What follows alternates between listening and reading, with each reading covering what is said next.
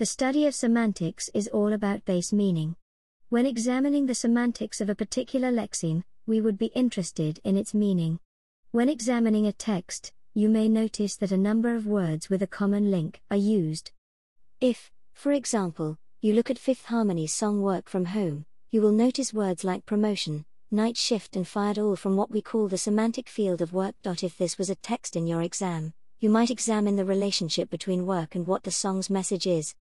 Another way words can be linked is through common association. For example, salt and pepper, ant and deck and bread and butter. Words that go together like this are called collocates.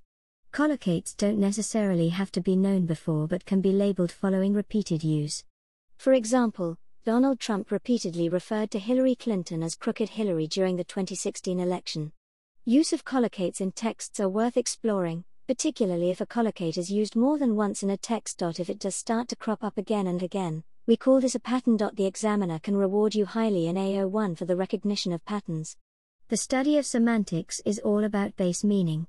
When examining the semantics of a particular lexeme, we would be interested in its meaning. You may choose to look at whether a general or specific word is used in a text.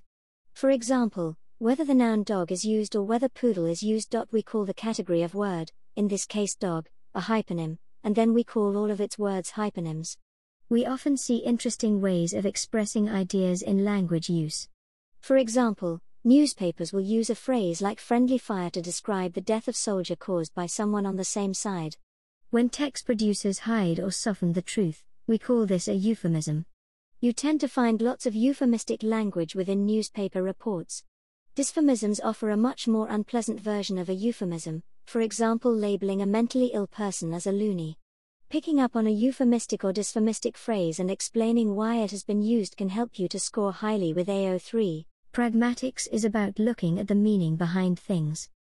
It takes into account how meaning can be inferred, especially considering the context in which it was produced and is being received. If you've ever joined in a conversation part way through, you may have experienced deixis. For example, someone may say something like "I saw him there today," and without being part of that conversation, you do not know who he is and where he was today. It is important to note that just because you do not understand something, it does not mean it is deictic.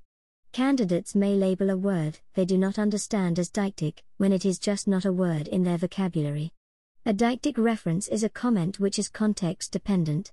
In other words, it isolates those who are not part of that group. In articles written for specialists, you may find references to events/procedures which the idealized reader, the person who it was written for, would understand, but you do not.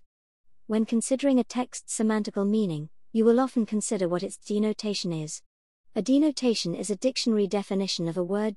When you take this further in pragmatics, you will often look at what the emotional attachment with the word is, and what the word implies. This is called a connotation.